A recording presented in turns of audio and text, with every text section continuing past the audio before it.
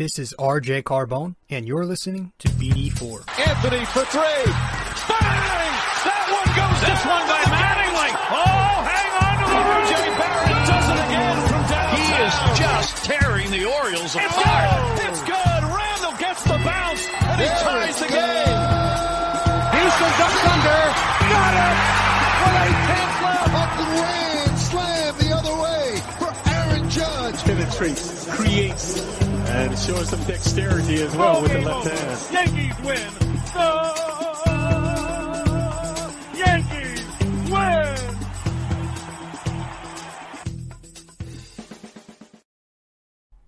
All right, what's happening, everybody? What is going on? I'm your host, RJ Carbone, for another episode here of BD4, episode 294 of the podcast. Welcome to BD4, where there's no better way to get your Yankees and Knicks analysis. Sunday, December 19th. Had to check there. As I am recording, as you are listening to this, it should be Monday, December 20th, unless you are a lazy bum and are listening to it later. I hope everybody's doing well on Sunday night, Monday night, whenever you're listening to this. Weekend went by quick, but that's because a lot was going on in the sports world. Today, just some Sunday night football. Just some Sunday football. Had a parlay down earlier, which I may have been on track for, but the fact that the Giants couldn't cover the 14.5 spread right out the gate ruined everything else. So that happened. The Giants are just terrible. Now, I don't know, I'm not the biggest NFL fan. I consider myself more of a casual fan of the New York Giants. I do watch the games, but I don't really invest my time into them outside of just watching the games like I will with the Yankees and the Knicks. But I mean, just from watching them, they're just a bad team. They're just boring. They're very flat. And nothing they do really inspires any confidence. The quarterback situation is a joke. I don't think Daniel Jones is the guy, and I could have probably told you this back when they drafted him as a white kid from Duke. What's he doing as a quarterback for the Giants? I could have told you that. I don't think he's the guy. He's probably done, to be honest with you, at least for this season.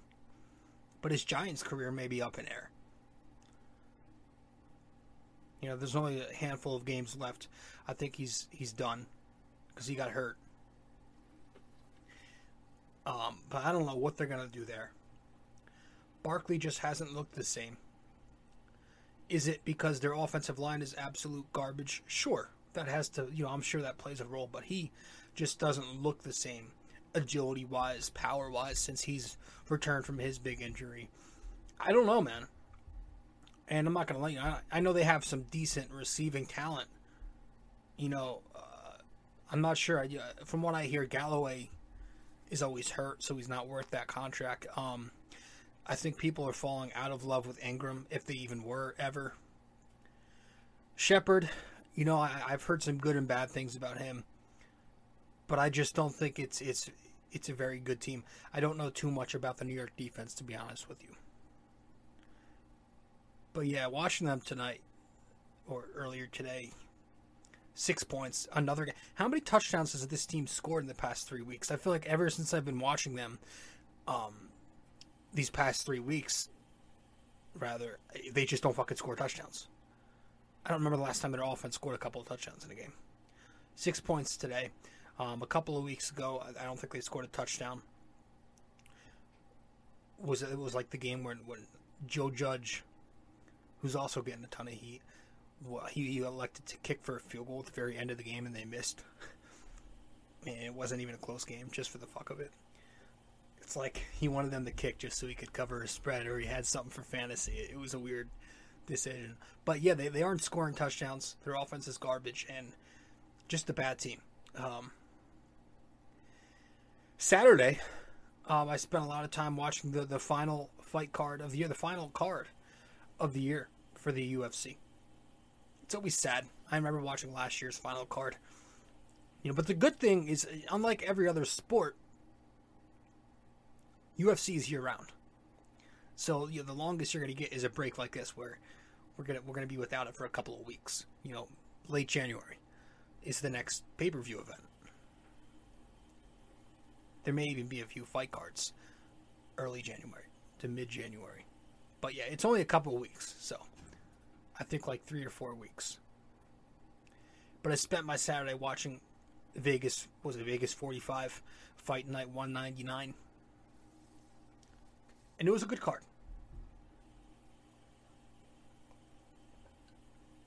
It was a very good card. The prelims were pretty good. Didn't know a lot of those names, but they were pretty good to watch. I had a parlay going for that. The really good fight was that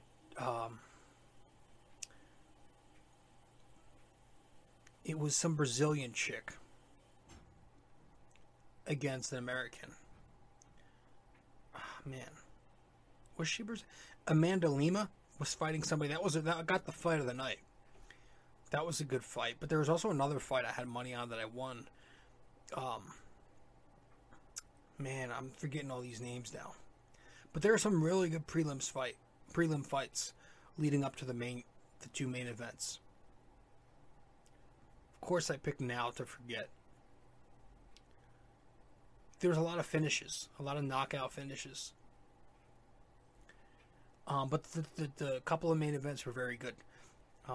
I did not expect Stephen Wonderboy Thompson to be upset like he was against Muhammad, who's good, very good. And they were talking to him in the press the interview in the octagon after, calling out Usman, calling out Leon Edwards. So he's hungry. He's not going to get that right away, obviously, but he proved a lot of people wrong. I really had my money on Wonderboy. He was the favorite.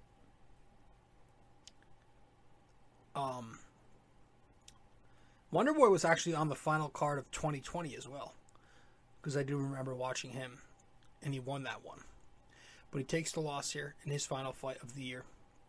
And then we get to the main event, which was also very, very good. Derek Lewis is a monster. Derek Lewis is a monster. And he gets the knockout against... Now, Derek Lewis, he was actually the underdog. Going up against, and I might pronounce his name wrong, so excuse me if I do, Chris Daukaus, a former police officer. Lewis made that joke about Rodney King heading into the fight, which I found pretty funny. But yeah, this dude's a monster. Another knockout victory. He's the knockout king. He's got the most knockouts in UFC history. And it was funny because they were, who was it? Bisping. Bisping was interviewing him after the fight. And he asked him, do you think you should get a title shot now here in heavyweight? And he was straight up. He was honest. A lot of the guys like to have that bravado and, they have that ego. They want to, say something like an alpha male. He goes, no, I don't want a title fight because I can't go all 5. And I'm paraphrasing. It's like, unless they change the rules to 3 rounds, there's no way I'm going all 5. So he's straight up. And I mean, he don't look like he's got the cardio for that shit. He's a big fucking dude. But I thought that was interesting. He knows where his limits are. But he is a monster. He is fun to watch. He's got power. And it was a hell of a year, man, for UFC. Just all in all. I had so much fun watching this.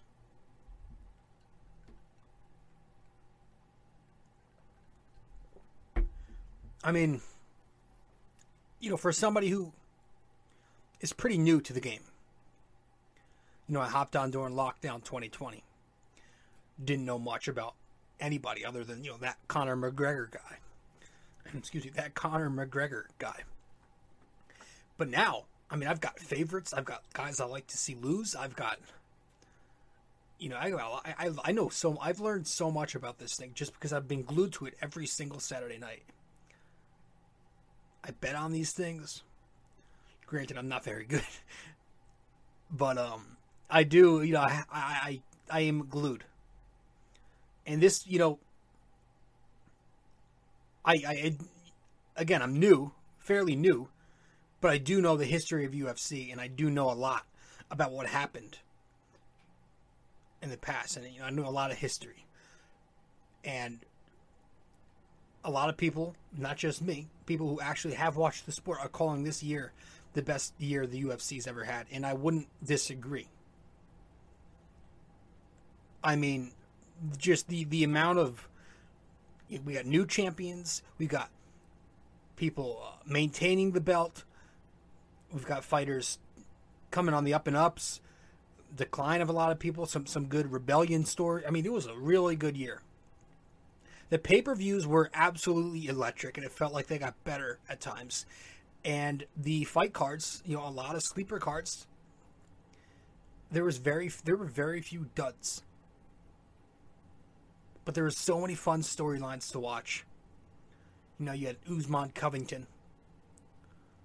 Usman just solidifying himself as probably the best pound for pound fighter in the game. Izzy Adesanya had a hell of a year. Probably not too far behind. I got to look at the rankings. But I'm sure he's right there. In terms of pound for pound. You had the Dustin Poirier's story.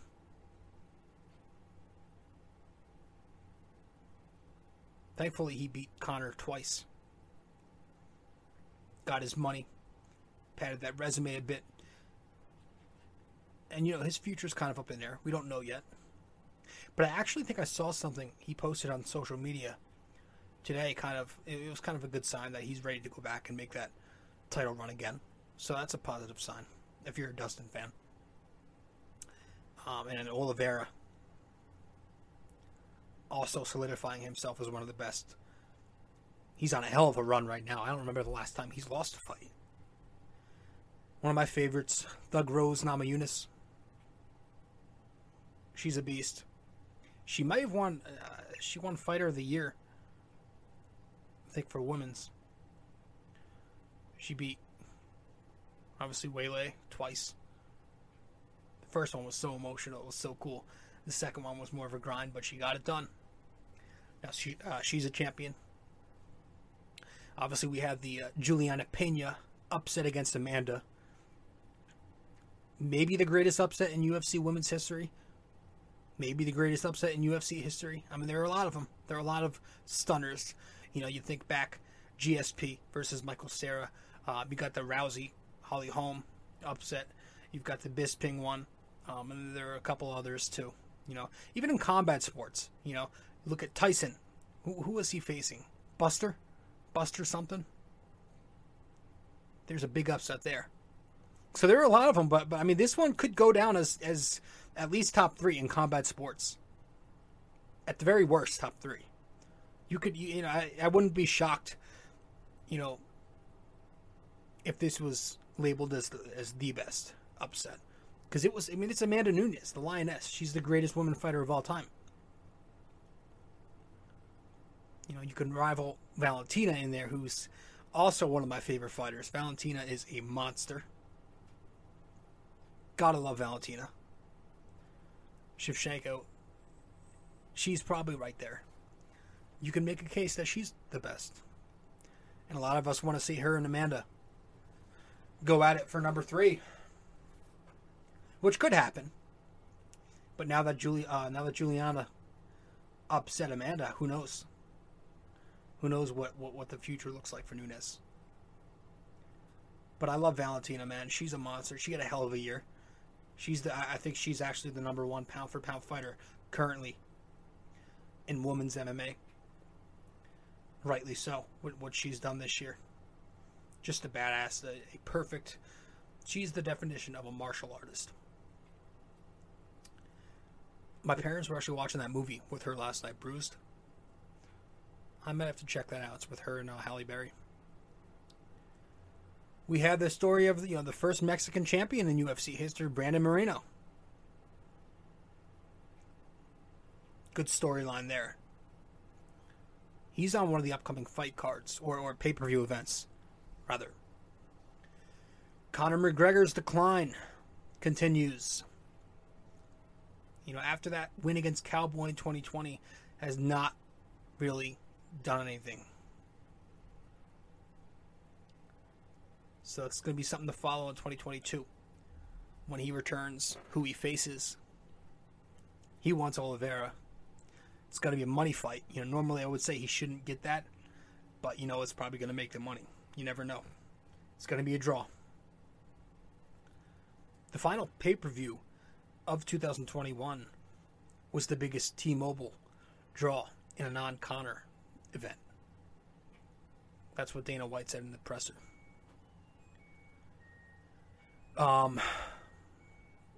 Jose Aldo showing he still got it, and that might even be an insult because he's still very dominant. Glover Teixeira showing he still got it. Champion of the light heavyweight. How old is this man? 36?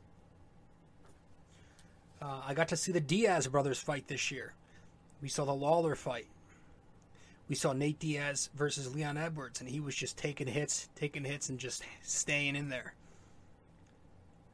They're very exciting, win or lose. We have the John Jones drama. It's unfortunate. Masvidal had his ups and downs this year. We had the Petr Yan and Aljo Sterling fight, where Aljo is now the paper champ.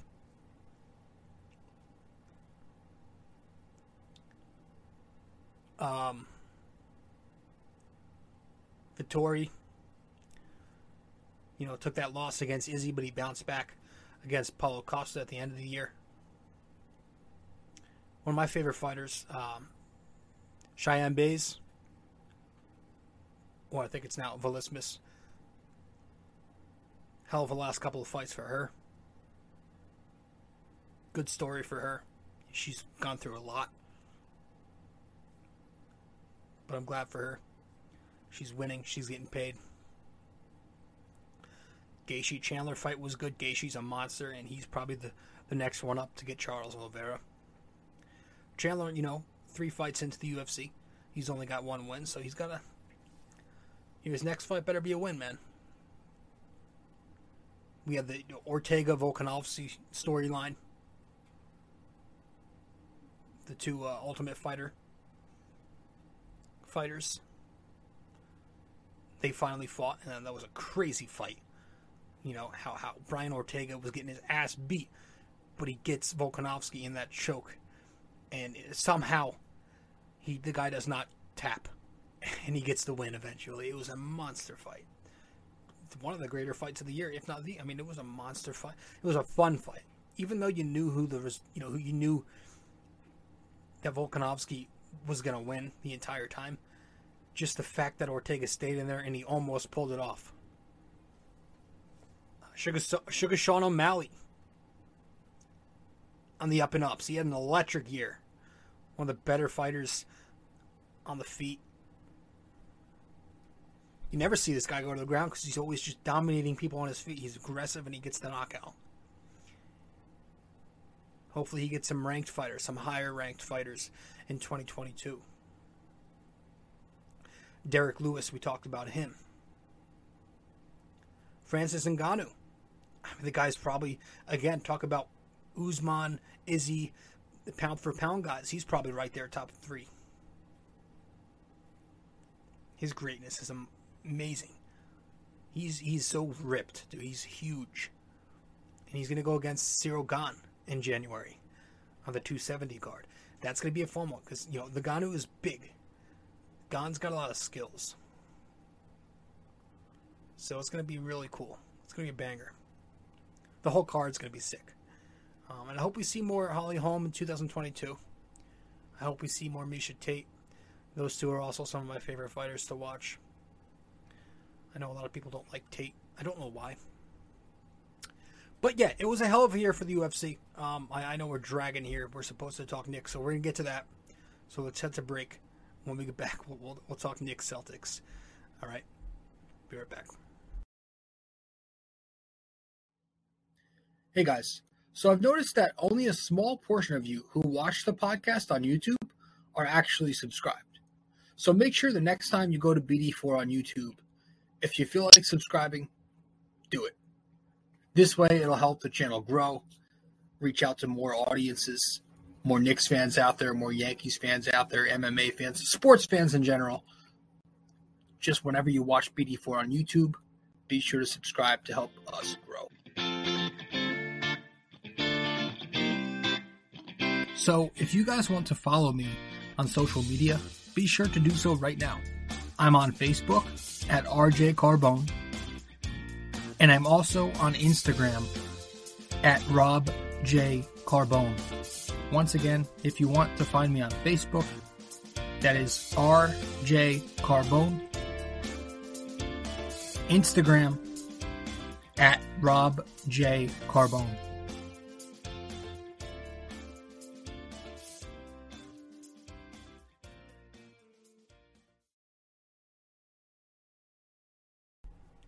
All right. So episode 294 of the podcast tonight. I'm your host, RJ Carbone. Welcome to BD4, where there's no better way to get your Yankees and Knicks analysis. The Knicks played last night against the Boston Celtics, and they took the 115-107 loss at TD Garden, the fake Garden. Knicks obviously without a whole bunch of players. They were without 6 players to China protocol. Barrett, Grimes, Toppin, Knox, Quickly, and McBride all sat out with COVID. And then a 7th player missing in Derrick Rose, sitting out with a sore right ankle. So, you had Kemba Walker rising from the undergrounds, from 6 feet under, climbing out and getting the start. And maybe to Tom Thibodeau's unfortune, goes out and makes a statement for 29 points, 5 3-pointers on 11 attempts, 6 rebounds, 3 assists. Kemba has a big night. Fournier also going. He had 32 points to lead the squad. He shot 13 for 24. 5 rebounds, 3 assists, 2 steals, 1 block. So it was nice to see both of our off-season acquisitions put up in the same game. Right? For a change. We don't get that much. We haven't gotten that much at all. In fact, in 19 games together with Fournier and Walker, this was just the 3rd time where each scored 15 plus. So, yeah. It was good to see them two going. The first half of this one, the Knicks offense picked it up later on. You know, Kemba was obviously establishing himself early. Fournier had 17 of his 32 in the first half. But the Knicks were having issues stopping Tatum, stopping Brown, and when the Knicks started sending doubles onto those two, it was guys like Peyton Pritchard, who had 16 points, just canning open 3-pointers. Especially in that second quarter. I counted at least 3 from him. Knicks enter the third quarter down 15 points. But that's when they made their big push. A huge, I think it was like a 17-2 run out the gate for New York.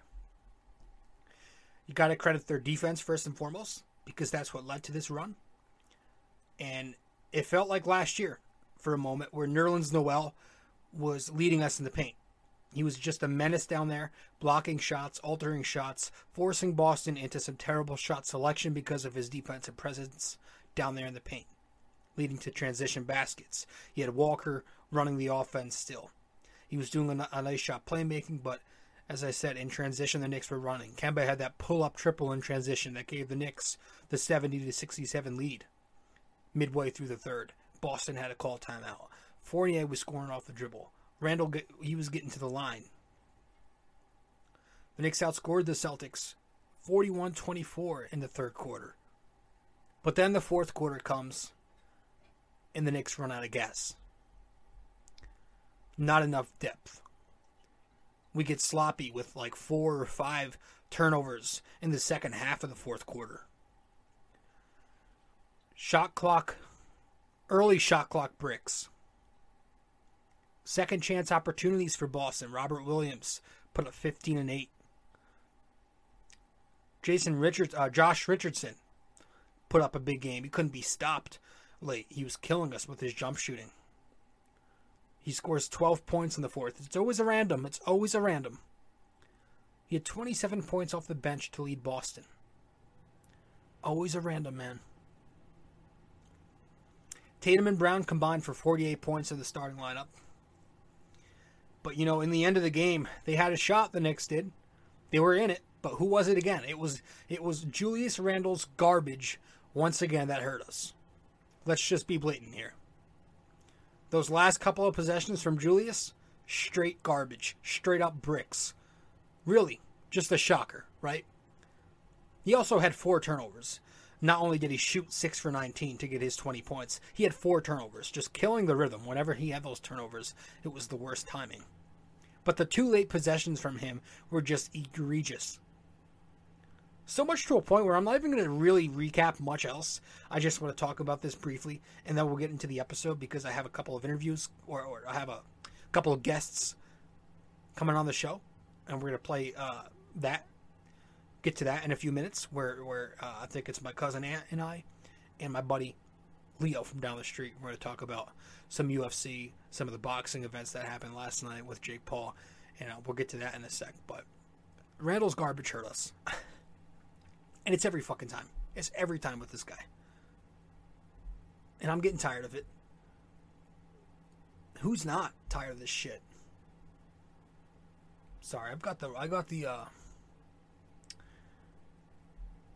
wrong team. Obviously, it says Rockets on the screen. That's meant to say Celtics, but if you're listening, it don't matter. But yeah, he was bad.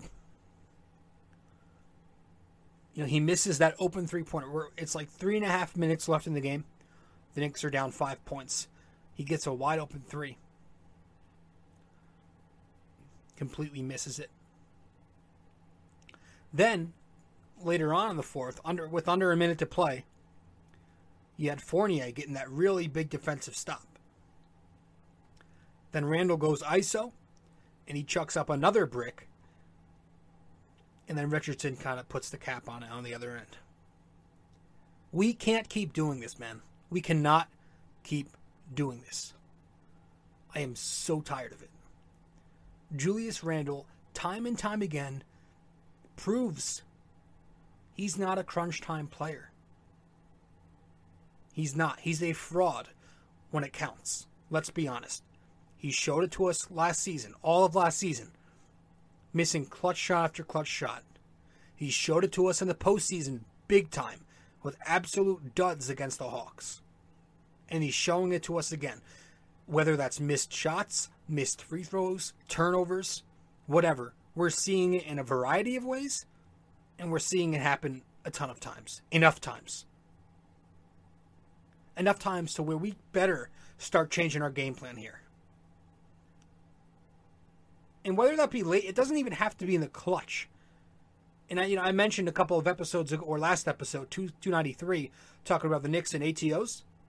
There were 2 ATOs last night against Boston where we reverted right away to Randall again, and it didn't work out. Why do we have to limit ourselves? Why do we put a limit? Why does it have to be Randall?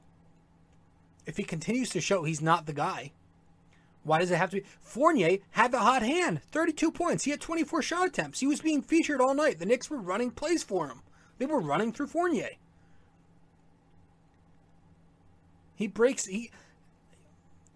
For all we know, for all Fournier knows, the Knicks play Boston every game for the rest of the year because he kills them. But he was on fire. Right? He was on fire. In the third quarter, we scored the most points we've ever had in the quarter this year with 41 points. Randall didn't make a single field goal. So he has to recognize this. He has to recognize that, hey, other guys are hot. I have to be a leader here. You know, especially, it's more maddening because Julius was actually distributing all game. And it was working well. He was getting guys involved, and he was taking it to the paint. But all of a sudden now, late in the game, you wanna go and be the hero again? No. It's not working. That game plan's got to switch up. We cannot continue to do this. I was listening to another podcast for the Knicks, and they were saying how Randall, 40% on his open three-pointers last year. This year, wide open three-pointers, he's 20%. I'm just so tired of it, man. I'm so sick of it. It's the same generic offense. Everything has to be around Julius. Why can't we go to the hot hand? It's so many times, too. It wasn't just Fournier last night. You know, how many times have we seen RJ Barrett have a good game? But he doesn't really get that possession late in the game because it has to go to Randall. We have to isolate him. I'm so tired of it. I'm tired of Thibodeau's bullshit with him. I'm tired of Randall's bullshit. His disgusting attitude. His garbage body language. And I don't want to hear about referees. I don't care about the refs. So Randall's got to stop bitching. Thibodeau's got to stop bitching. I don't care. I don't care about the goaltend. Wally Szczerbiak. I don't care. Stop. You haven't earned that respect if you're Randall, if you're the Knicks. You've got to stop worrying about officiating and go play your game. Because everybody deals with this shit. This is the human factor of the game. It's going to happen. Deal with it. You have so many moments where you can make up for it, and you haven't. I am sick of Julius Randle. I'm sick of it.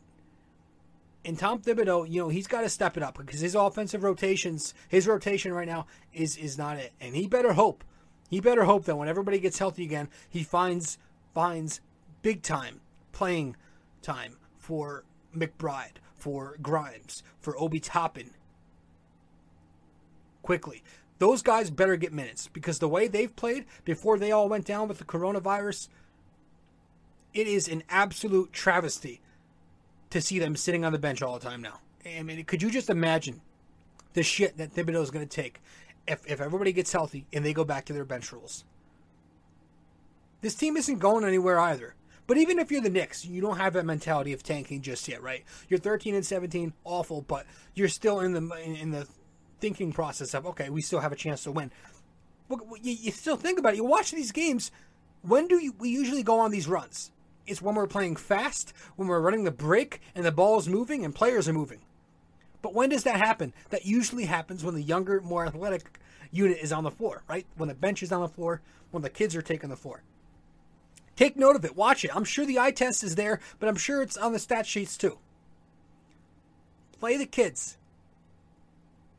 Not everything has to be Julius Randle playing point forward. He's not LeBron James. He's not. He played over his head last year. He's obviously not the player we all thought he was. We've got to stop it because the moment that we finally accept the fact that Randle isn't that guy, it'll be better for everybody. We can finally run the offense through our guards, and it'll be a little bit better for everybody. But shout out to Kemba Walker. You know, he had a good game last night, man. He showed up with the 29 points. I don't know if that changes much when everybody gets healthy. I still have a feeling he's going to be bought out because the comments he's making, and he made another comment last night in the post game, kind of tell you otherwise about his future here. Kind of tell you that he doesn't really. They asked him about it, and he's saying, "I just want to play." So I'm thinking he's going to be bought out.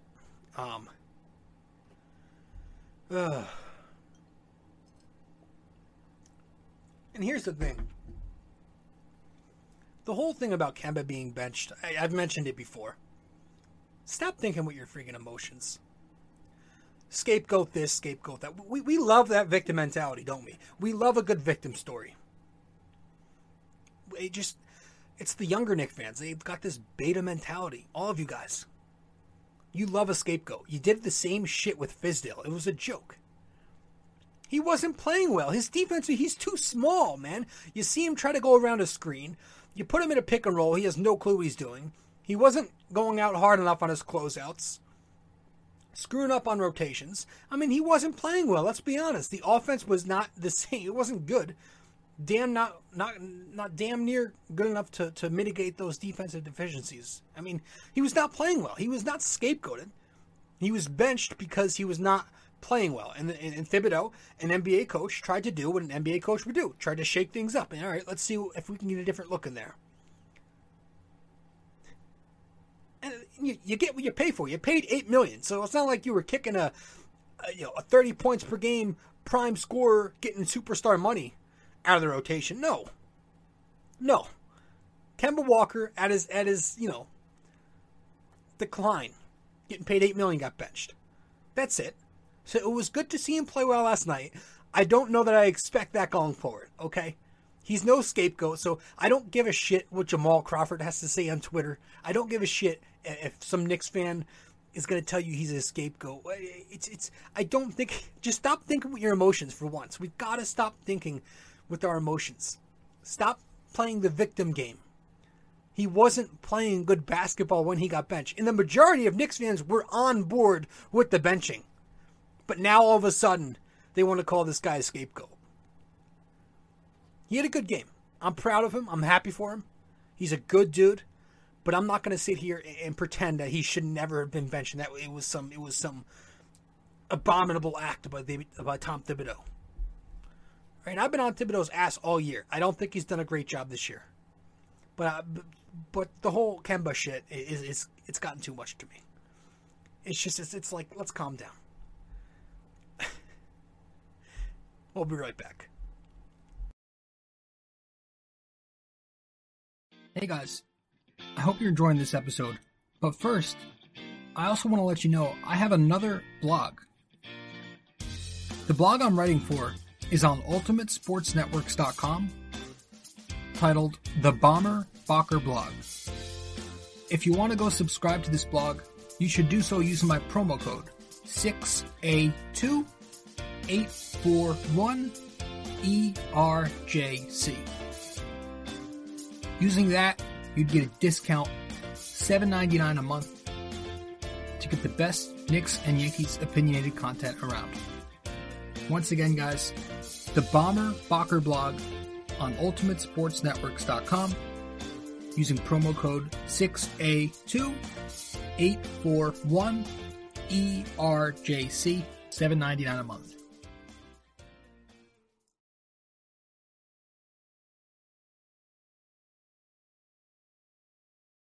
A custom wall tapestry is a surefire way to uplift any room's aesthetics with a personal touch. This 100% polyester wall tapestry comes with hemmed edges for extra durability, while its mildew and water-resistant properties ensure years' worth of decorating bliss. The advanced tapestry printing techniques guarantee crisp detail even for the craziest of designs in any of the multiple size choices. You can select a size of 26 by 36 inches, 51 by 60, 68 by 80, and 88 by 104. These wall tapestries usually ship in 7 to 10 business days, and the price ranges from $24.99 to $69.99, all dependent on the size you select. The Bomber Bacher Blog wall tapestries come in orange, gray, and black.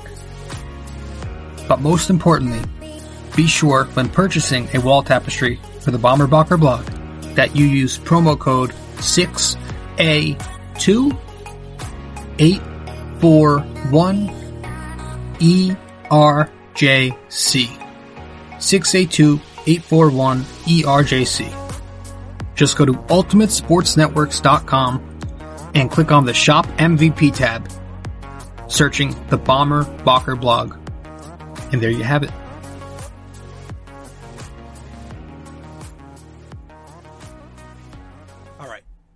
So,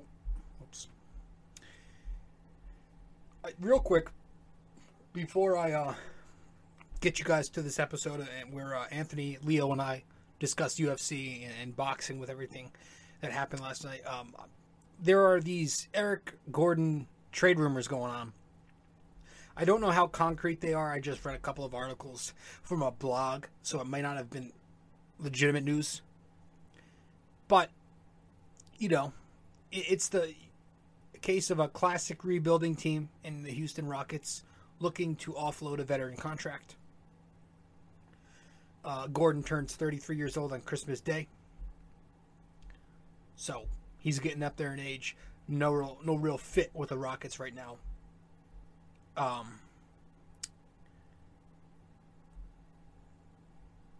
And, you know, apparently Derrick Rose, when I was reading this article, was one of the Knicks who advocated for Eric Gordon back when he first got traded here in 2016. I was reading that they played AAU ball together in Chicago. Apparently one of the better backcourt duos in that AAU league.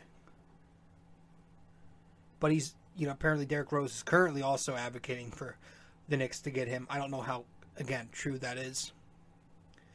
But, you know, with Kemba Walker probably out the door, with Fournier's inconsistency, Randall's big drop-off, you know, this is possibly a good idea. I don't know. You know, technically the Knicks are, I think, top 7 in three-point shooting in terms of makes, attempts, and percentage. But, you know, watching this team, it certainly wouldn't hurt if we had shooting, you know, if you were to replace one of the dead weights. Because the Knicks are bottom tier in scoring still. You know, they're still just 23rd in points per game. That may have changed. Because these stats I read were entering this Boston game. But, you know, Gordon's a 48% shooter this year. He's 43% from three-point distance on 5.4 attempts. He's scoring about 15 points per game, 3 assists.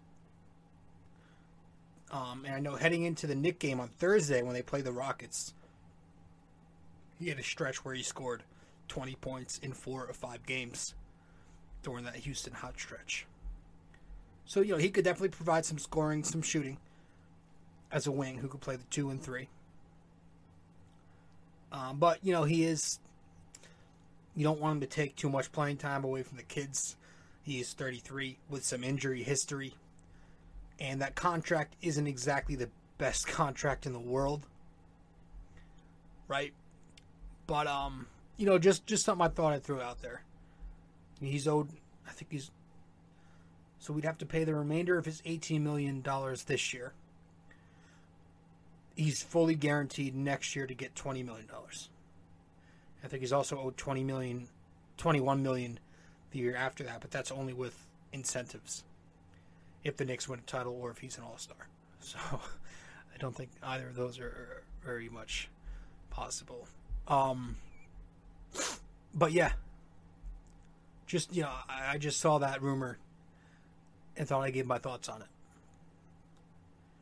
But that's it. We're going to get to the episode where I discuss UFC with my buddy Anthony, or my cousin Anthony, and my buddy Leo. Talk about UFC, the year it had, and we'll probably also touch on the boxing events that took place last night. So we're going to get to that. I hope you guys enjoy it. First, let's head to break. Then we'll wrap it up with the NYK question of the day. Be right back.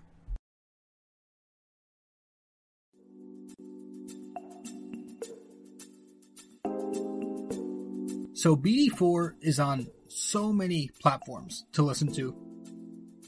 You can listen to us on Apple Podcasts, Google Podcasts, SoundCloud. You can listen to us on Spotify. You can find us on our sponsor, Anchor, and many other listening platforms as well, wherever you get your podcast. But we are also available to watch on YouTube. So if you want to watch us on YouTube, go subscribe there. But if you prefer to listen to us, again, many listening platforms. Just be sure to subscribe, download, give us a rating, a review, comment, share the podcast, and all that fun stuff.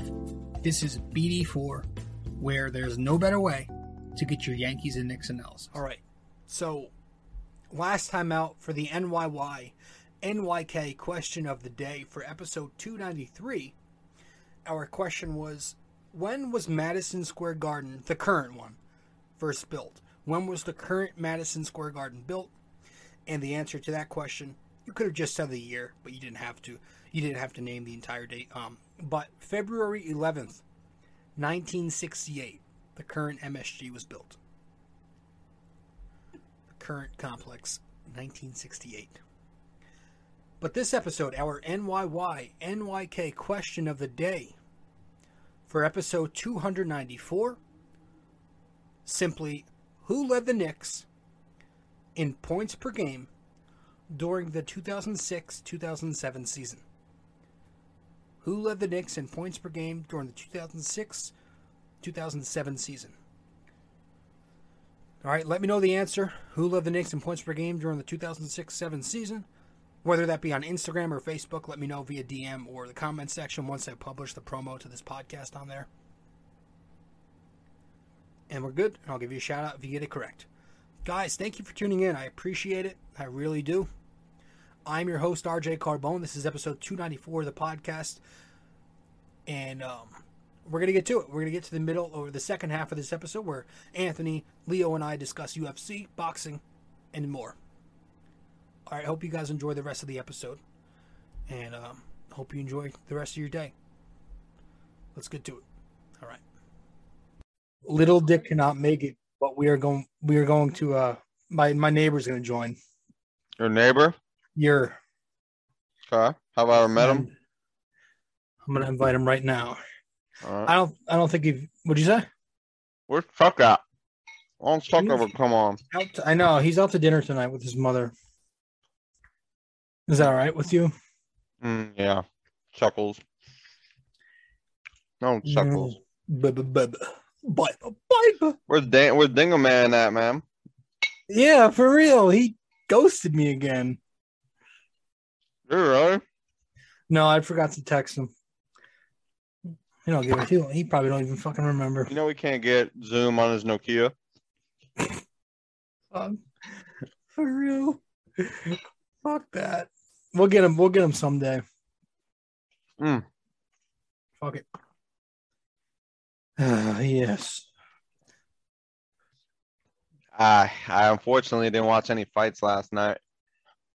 It was did you see the replay from Jake? Yes. Oh my god. That was sus, man. Fuck me. That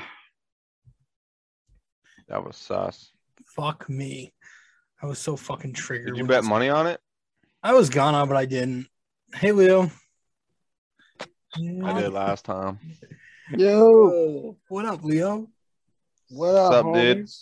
What's going on, bro? This is my What's up, cousin what's up? Anthony. Nice to Anthony, meet that's you, my Anthony. neighbor, Leo. What's going on? Not much, man. About to watch this football game. Who's playing right now? The 8:00 game. Bucks Saints. Who? Saints? Bucks. Who? Saints Bucks. Oh, Bucks. I thought you said fuck the Saints. No, the Saints versus the Bucks. Yes. Okay. Oh, dude, that fucking. He's a Dallas fan, Anthony. That Cowboys Giants game, man, was rough to sit Who through. won that? Dallas. I mean, who else, bro? Ooh, Come on now. hate to see it. Can't.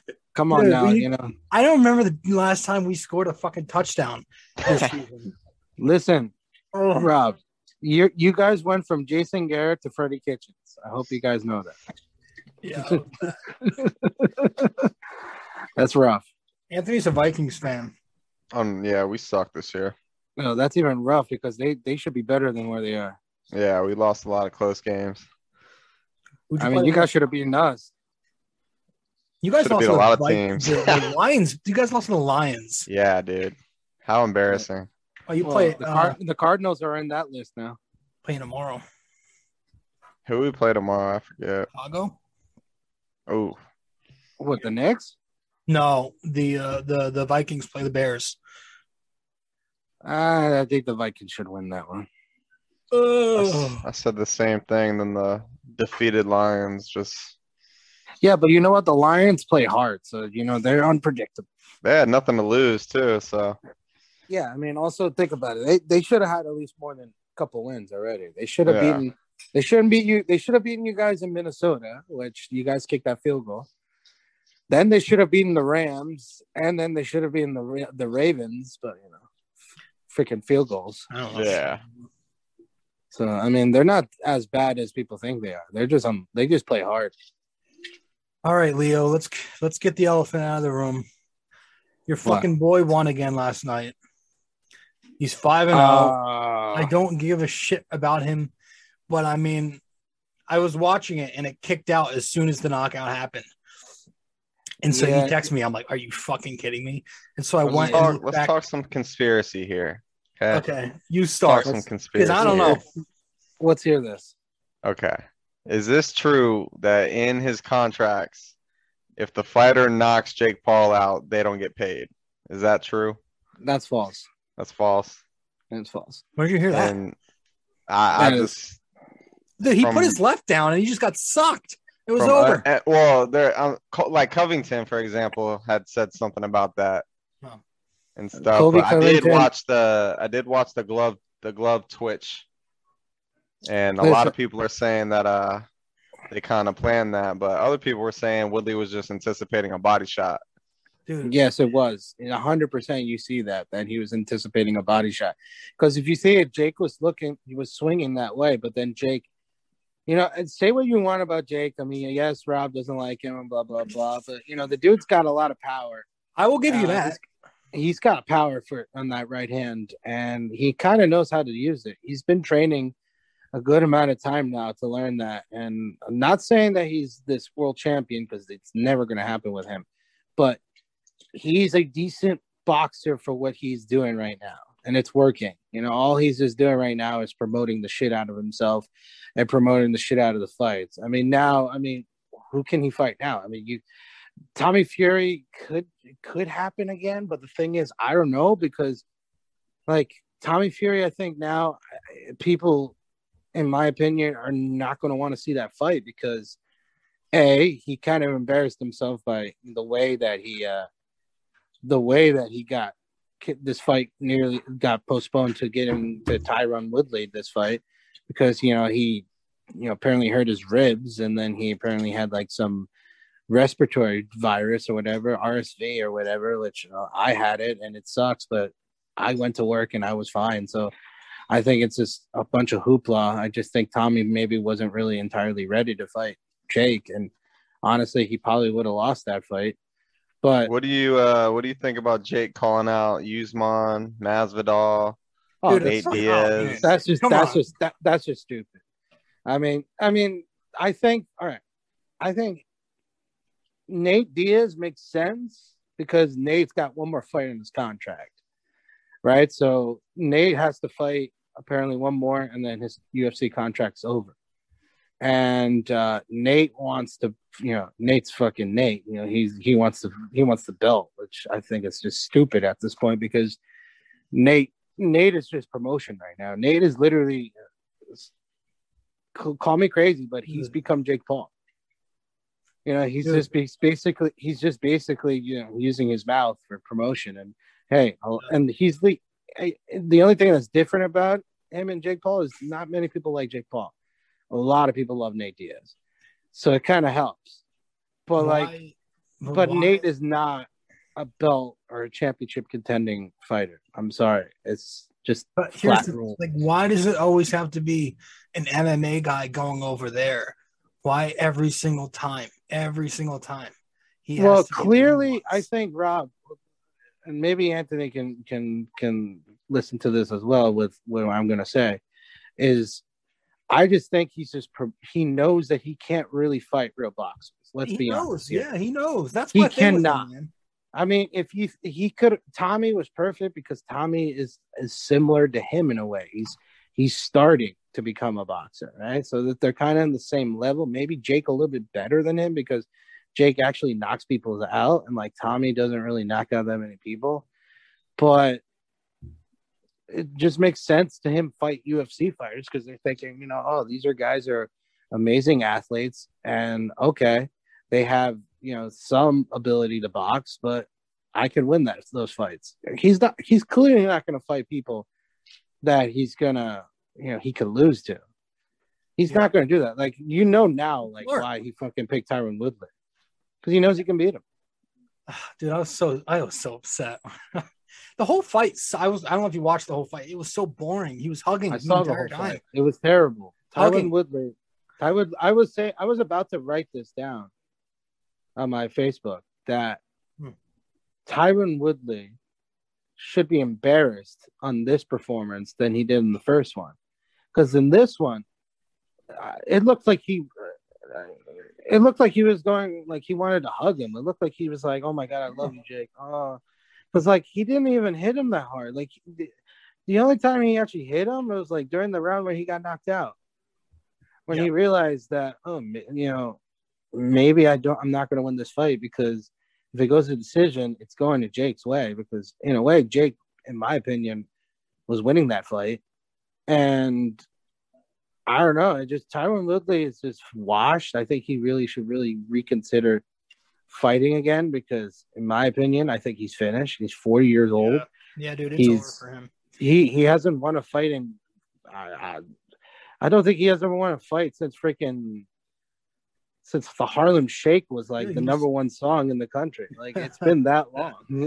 Here's my thing with Jake. He all of his opponents are just out of their prime. Yeah. Like Ben Askren and Woodley. Nate Robinson, dude, really? Oh, I'm not even gonna bring up Robinson. That was part of the beginning. All 5 guys he's fought. Not one of them have been a boxer in their prime.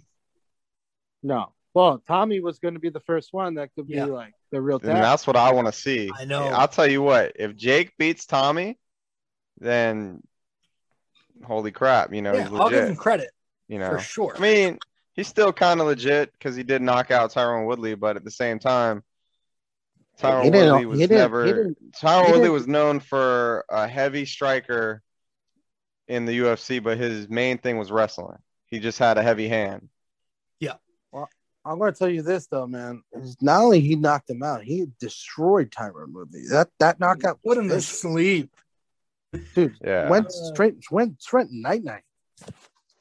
That shit was crazy. All right, I want to talk real quick about UFC, because it was a hell of a year, man, for UFC. It was a great year for it is. Absolutely. And I was at Leo. I was down the street watching with you 269. Anthony, I don't know if you saw that card, the one me and you and Mike were talking about, but it was a good card. Oliveira took the win over Dustin with the submission. Then you had Amanda getting tapped. She tapped to Pena. It was a hell of a card. So Anthony, I don't know if you saw it. I saw the highlights of the Oliveira fight. Yeah. I was happy for him. It was a really good card. Me too. Dude, so I think Dustin put something out on social media today saying he's not done and he wants to make another run for that title. It'll be a third time I'm going to be honest with you, Rob. I think he definitely has a shot if he wins his next fight, because he's probably going to drop to maybe 2 or 3, maybe 3. Because, actually, he might drop to 3 or 4, because I think number 1 would be Gaethje, 2 would be Beneil Dariush, and then 3 would probably be between him or Islam Makhachev, which I think, the winner of that fight, the winner of Beneil and Islam will probably be the next guy up against, obviously Gaethje would get the title shot right next. And probably that will be coming up anytime soon, because I think Oliveira is quite healthy enough to fight soonish, maybe in like a few months or so, maybe. Yeah. But I think Dustin, if he wins, Dustin will probably fight the loser of the title fight, and maybe he'll bounce back from that, or he'll fight like maybe a Dan Hooker or some stupid shit like that, because in a way, that kind of get him back to into title contention. But if I'm Dustin Poirier, that's 3 times he's had a chance on winning a belt, and he's 0-3 in that chances. I kind of see why he's kind of like at first was like, do I want to do this again? Because he's in his mid-30s to late 30s. He's been in this sport for a long time. He's taken a lot of abuse. That title fight, I mean, Anthony saw the highlights, so he could say this as well. I don't know if he sees it the same way I do. But seeing that fight, the first round, yeah, you could say Dustin did pretty well, but then Oliveira just caught him in wrestling, which was kind of surprising because Dustin's a great wrestler. He's a great grappler. And he just got completely dominated in that. It wasn't even close. And then Oliveira just knew right away because he's so fucking smart He's as a also fighter. black belt in jiu-jitsu, Oliveira. Yeah, and how smart he is because it's similar to like the Chandler fight when he fight for the belt. Chandler was like very similar to what Dustin was doing. He was just going very aggressive and trying to knock him out. And then Oliveira just realized, all right, this guy's doing this and that, so I think I just have to attack him here and there and good night. Which also shows you how great Oliveira is as a fighter. But Dustin already got mauled in all 3 title fights. It wasn't even close. He's already had himself a great career. He got his money with the 2 Conor fights, so he's made the bank. He could probably be another one coming up too. He could easily call it quits if he wanted to. But I think he's got one more run in him. See if he can get it finally. I could see it, but I don't know. What do you think, Anthony? I think it would be hard if he made one more run, to be honest. Yeah. I don't see him beating Islam. I don't see him walking through Gaethje. I think he can beat Gaethje, but at the same time, Gaethje is an animal, cardio machine, great striker. So I would have to, hope that Dustin could out-grapple Gaethje, but I mean, Islam, I just don't see him beating. Yeah. It was, and then the other one on that card, Amanda getting she didn't look like she had it. She didn't look, you could see the look of concern on her face. If you were watching Rob, just remember this, and I think people forget about this, and I kind of had to revisit this because I was kind of shocked, like as everyone was, how Amanda just got annihilated. Don't forget, she had COVID, right? Yeah, she had COVID. What I've seen from a lot of these UFC fighters is it's really tough to recover from COVID. You can ask guys like what's his face, Hasmat Shumayev, who was considering retiring after recovering from takes a from big COVID. hit on your conditioning and your cardio. Yeah, exactly. And you could tell that in that fight, she didn't look right. No, that's what I'm saying. You could see she just didn't look like Amanda Nunes that we're used to. She's also getting older in age. Yeah. She's also a mother, so it's taking a lot of her time. I wouldn't be surprised if she fights one more fight and then maybe just call it quits. You don't think we're ever going to get the trilogy? No, never. I think that ended after that Pena fight. Gosh damn it, man. I know. I wanted that. I've been wanting that because I love Valentina, and I think that would be a hell of a fight. It would make the money. It would be a hell of a draw. But it'd be the biggest women's fight since Cyborg and Amanda. Yeah. Where do you put that upset? Do you put it like, because I know there are a lot. There's the GSP Sarah upset. I put it up there with the upset. Rousey upset. I didn't see anyone beating Amanda Nunes, man. Yeah. She was like the Rousey. Dude, we were joking on the podcast last week about it. And you said, you were telling me, imagine if you I put should have bet down. money, man. I would have made a good little stack, dude. Hell yeah.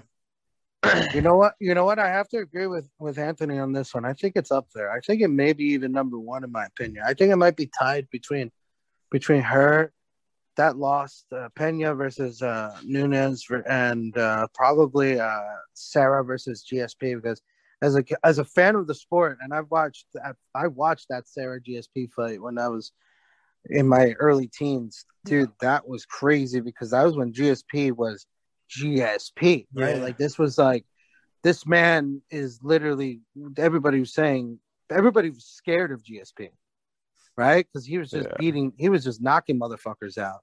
And Matt Serra from fucking Long Island, this fucking like Gimli looking motherfucker, just comes in and just freaking wrecks him. He literally submitted him. He knocked him out and everything. It's just fucking beautiful to watch. And that was just like, holy shit. And then you saw the rematch, how easy GSP just completely destroyed him.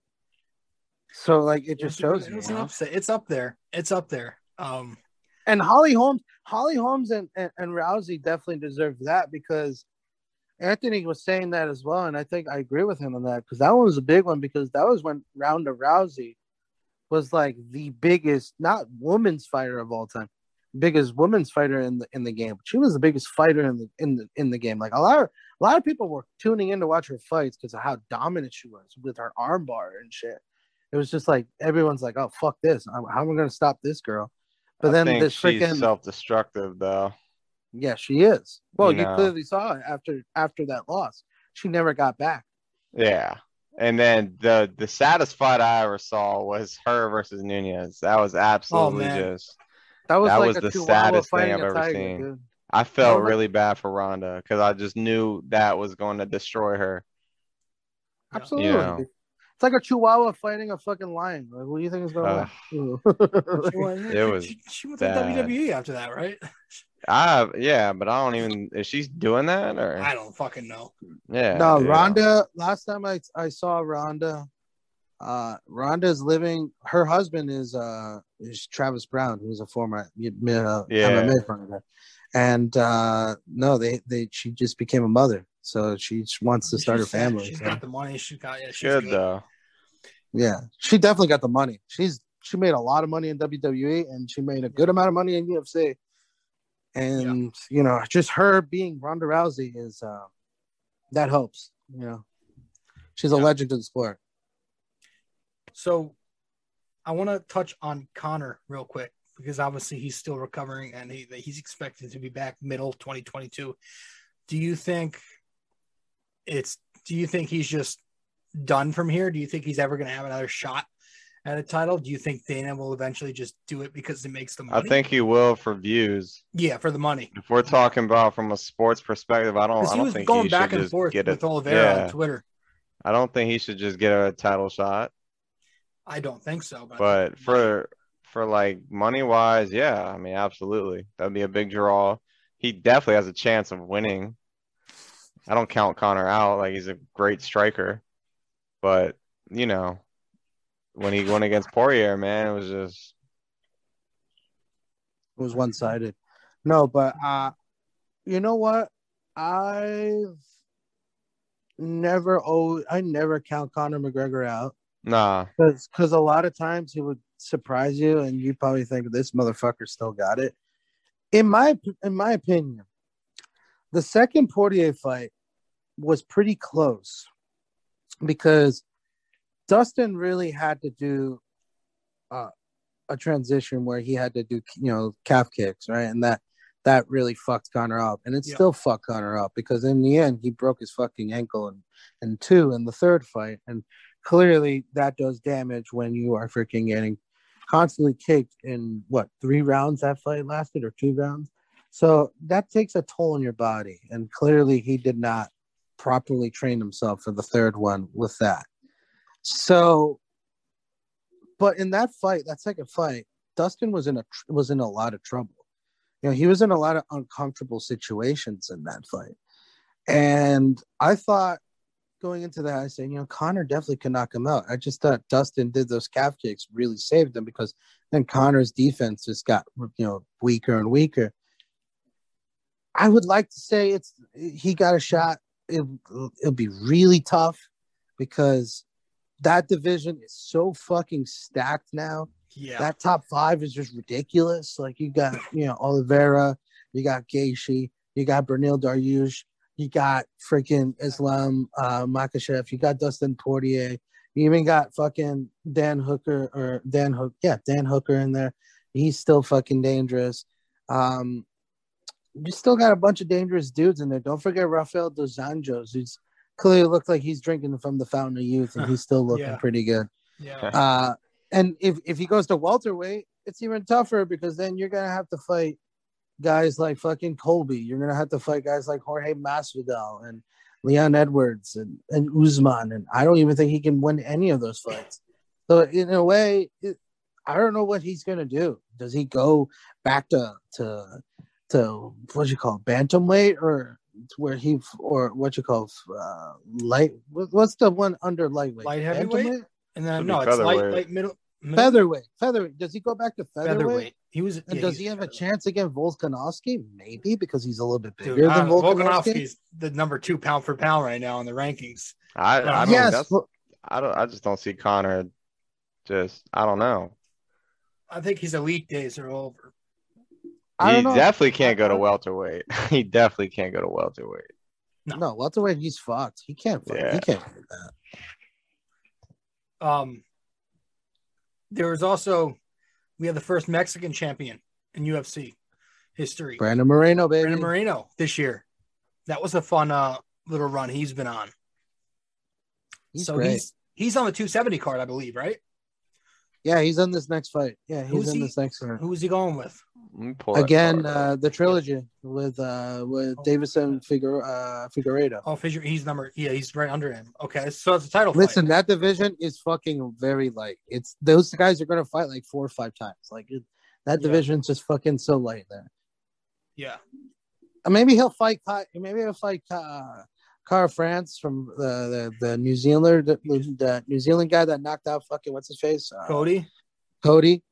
Garbrandt. But those two are clearly the best fighters in that division, and they're gonna fight a lot more. And this one, I'm gonna tell you right now, is a toss-up. I mean, Brandon won that second fight, and he was that first one was so close.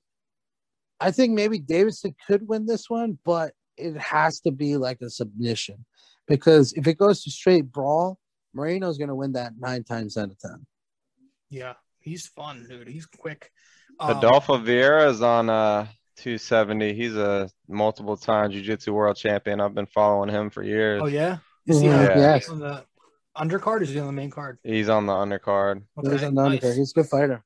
Yeah. And obviously the main event is 270. It's Francis and Cyril Gane, right? Yeah. Oh, fuck yes. I can't wait Oh, for yeah. that fucking fight. It's That gonna fight be is good. going to be one of the best fights of the year. We were telling talking you. about that. We were saying how it's like power versus skill. This with is the Cyril Gane worst has skill. possible. This is the worst possible matchup for Ngannou, in my opinion, because Cyril Gane is he's like an octopus. You can't you would think this guy. First off, you see this guy, he's so fucking big. He's maybe just as big as Ngannou, but the thing is, he's so quick and he's so good at submission. He's got power. He's got this. He's got that. Ngannou's known for one thing, obviously. He's so fucking strong. So his punches are like getting hit by a fucking sledgehammer. But the problem is, and God can take that, because obviously look what he did against Derek Lewis. Derek Lewis is the greatest heavyweight knockout artist in UFC history. Another one last night. and yeah, he fucking destroyed Dukakis. And what's his face? And look what he did to Derek Lewis. That just shows you how scary good Cyril Gane is. And in my opinion, Ngannou hasn't fought since he fought Stipe. And Francis has been at times can be distracted on the outside of the octagon, because now he's the heavyweight champion of the world. He does take a little bit of the fame juice, I guess, that he's getting right now. And Cyril Gane is a guy that's he's just a fucking killer. This dude. Yeah. This fight's gonna be insane. This is gonna be an insane fight. I can't wait. Look at Yo. Greg Hardy's opponent. His record in professional MMA is 59-16-1. Yeah. Jesus Christ. That is a lot of fights. Yeah. That's gonna be a fucking. You know what? Greg Hardy. Hey, listen, Greg Hardy. Greg Hardy shouldn't be on that fucking main card, promote- man. They promote Greg Hardy really well in UFC. Yeah, I have to say that. I don't The know. man, listen, the man not only beats up everybody, he beats say up it. people on and off the octagon. Okay? Just say it. Yeah, the no contest was his girlfriend. That didn't count. I was waiting for somebody to break the ice. I was don't know, trying man. to, but I don't know how to say it correctly. I don't know why he's on that. I don't want to be canceled. No one listens to this shit enough anyway. You're good. Oh man. But yeah, man, it was a hell of a year. I'm excited to see where the UFC goes next year. It might be even better. Rob, I have a Yeah. question for you. And Anthony, I'll ask this to you as well, from both of you guys. What was the best fight of this year? Oh fuck! Like my favorite personal. In your opinion, what was the best fight that you've seen this year? And we've seen a lot. So I really enjoyed the Ortega Volkanovski fight. I thought that was intense. Even though everybody knew Alexander Volkanovski had it, I thought that was insane. The fact that he was getting beat up the entire time, but he finally had him in a choke and he almost got him to tap, but he never tapped. I thought that was one of the funner things I've ever seen. So I might go with that one. I personally liked Covington Usman too. I thought that fight was pretty close, and I think that was the closest Usman's ever gotten to losing, being a title holder. Yeah, that was. Yeah. You could definitely pick that one. There have been so many good ones. What about you, Leo? For me, hands down, it's got to be Gaethje versus Chandler. That was fight of the year, wasn't it? That to me was the craziest fight I've ever seen. That's a good choice. I mean, that probably beats out everyone. Yeah, that was trending everywhere. I haven't seen a fight like that, like recent, like in a 5-year span. Yeah. Probably the bad motherfucker fight when Nate was fighting Jorge, because if that fight continued, that would have been like very similar to what Chandler and Gaethje fight was, because those were like two dudes who were getting their asses whooped, but they still kept going and they were just beating the shit out of each other. That's what I think what the sport's all about. Just a lot of heart, courage, and sacrifice, and those two dudes put it on the line, dude. And that was an amazing fight, and that was a great card because that was the same card as Usman and Covington. So that was an insane card, as you and me can agree. Because then also Valentina fought that fight as well, I think, if I'm not mistaken, and we all saw how severely one-sided that fucking fight was. So. Yeah. Do you guys think John Jones is going to make a comeback to the UFC? Yes. There's no question about it. But is he going to do good in heavyweight? That's the bigger question. Yeah, that's a big test because, because the real test is, all right, once they win that fight between Ngannou and Gan, right? Right. So those two, the winner of that fight, will probably have to fight Stipe again. Where's my video?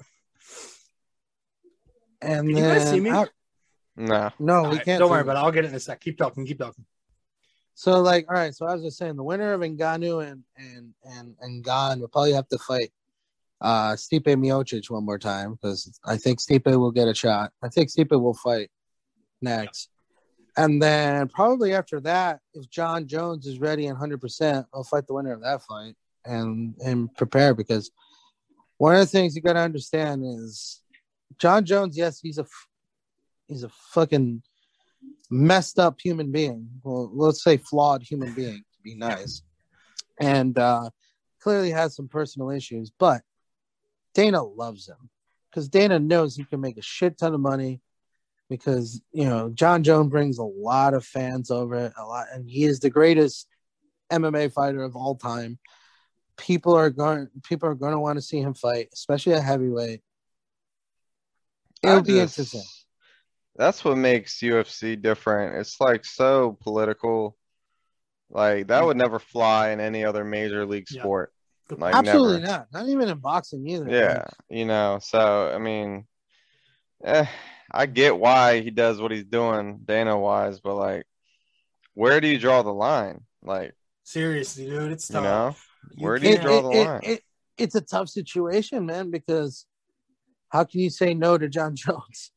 You suspend Nick Diaz fighter of all time for smoking marijuana. You literally suspend Nick Diaz for smoking marijuana, and then you have John Jones with cocaine, a hit and run on a pregnant lady, DUIs, firearms charges, domestic assault. Like, Listen, he has Greg Hardy fighting there. That also tells you. Yeah. Oh man. You know. All right. So Boxing, but also you have to give credit for Dana for what he's done, because Dana will give the fights that we all want, right? Absolutely. Like everybody wanted to see. That's all he Covington cares Usman about. too. He just wants to see a good fight. He doesn't care what you do. Because look at boxing. Like boxing, we've been clamoring now. Like for a good example, and Rob, I mean, he's kind of new into boxing. He has not followed boxing like he does with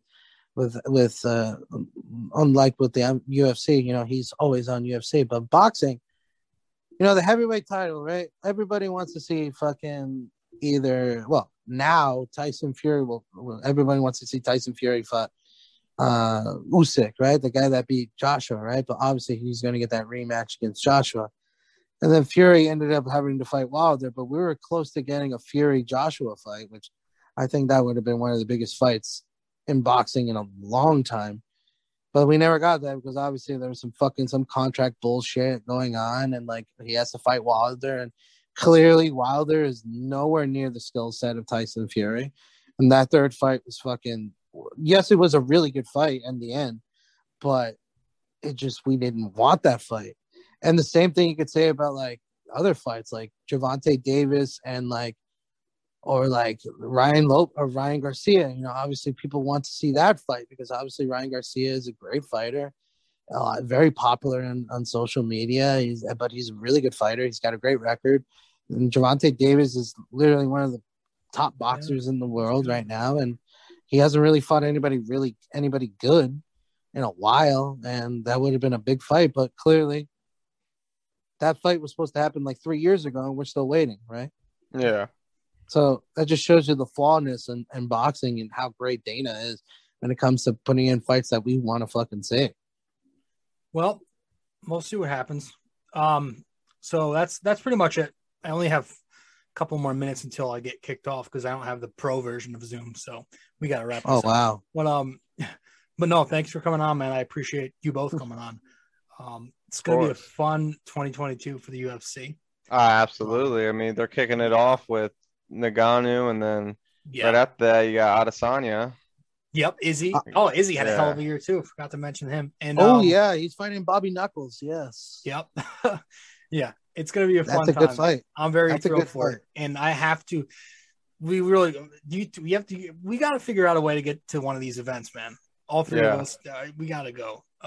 Stop betting on fucking fights. I gotta start saving my money. Having $10 in losing it on fucking bets. All right, guys. Thank you, Leo. Shout out your own podcast. I know you got Say No More podcast right now, going strong. You got a lot of guests coming on it, and you're doing a great job there. So Say No More. You guys can find that on Apple Podcasts, iTunes, Spotify, many more. Guys, thank you so much. Thank you, guys. I appreciate it, Rob. Man. All right. Appreciate you, Rob, and thank you for giving a shout out to Say No More. All right. Let me end it. All right, guys. So that was the episode with Anthony, Leo, and I. That was the second half of this episode, 294, where we just discussed some UFC, some boxing, and some of the NFL at the top of the show. But hope you guys enjoyed that conversation we all just had. And, it was a fun year for sports, but it was a really fun year as we discussed for MMA. I'm excited for 2022, and it's going to be really cool.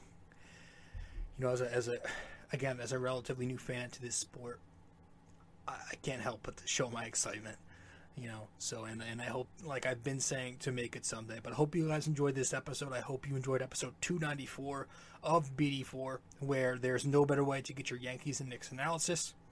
Again, if you haven't yet subscribed to this podcast, we're on Apple Podcasts, Spotify, SoundCloud, Google Podcasts. You can watch us on YouTube. Follow me on social media, Facebook, RJ Carbone, Instagram at Rob J. Carbone. Subscribe, follow, share with your friends. Download the podcast, rate and review us on Apple Podcasts. Comment on YouTube, like it, share it. All that fun stuff. Also, guys, I've got a blog.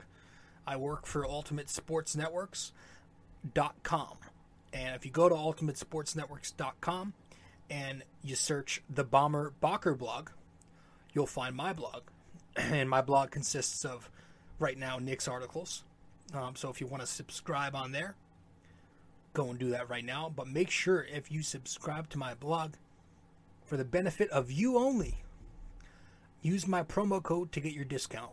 So if you go to ultimatesportsnetworks.com, search the Bomber Bacher blog, and subscribe to that blog using code 6A2841ERJC, you get a discount, $7.99 a month.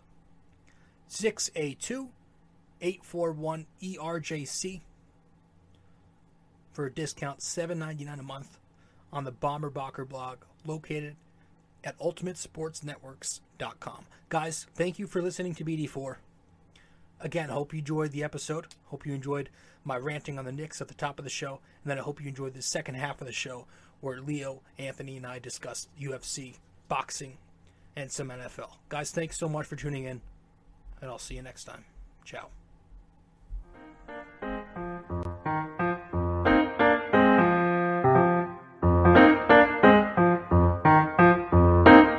This podcast is brought to you by Anchor.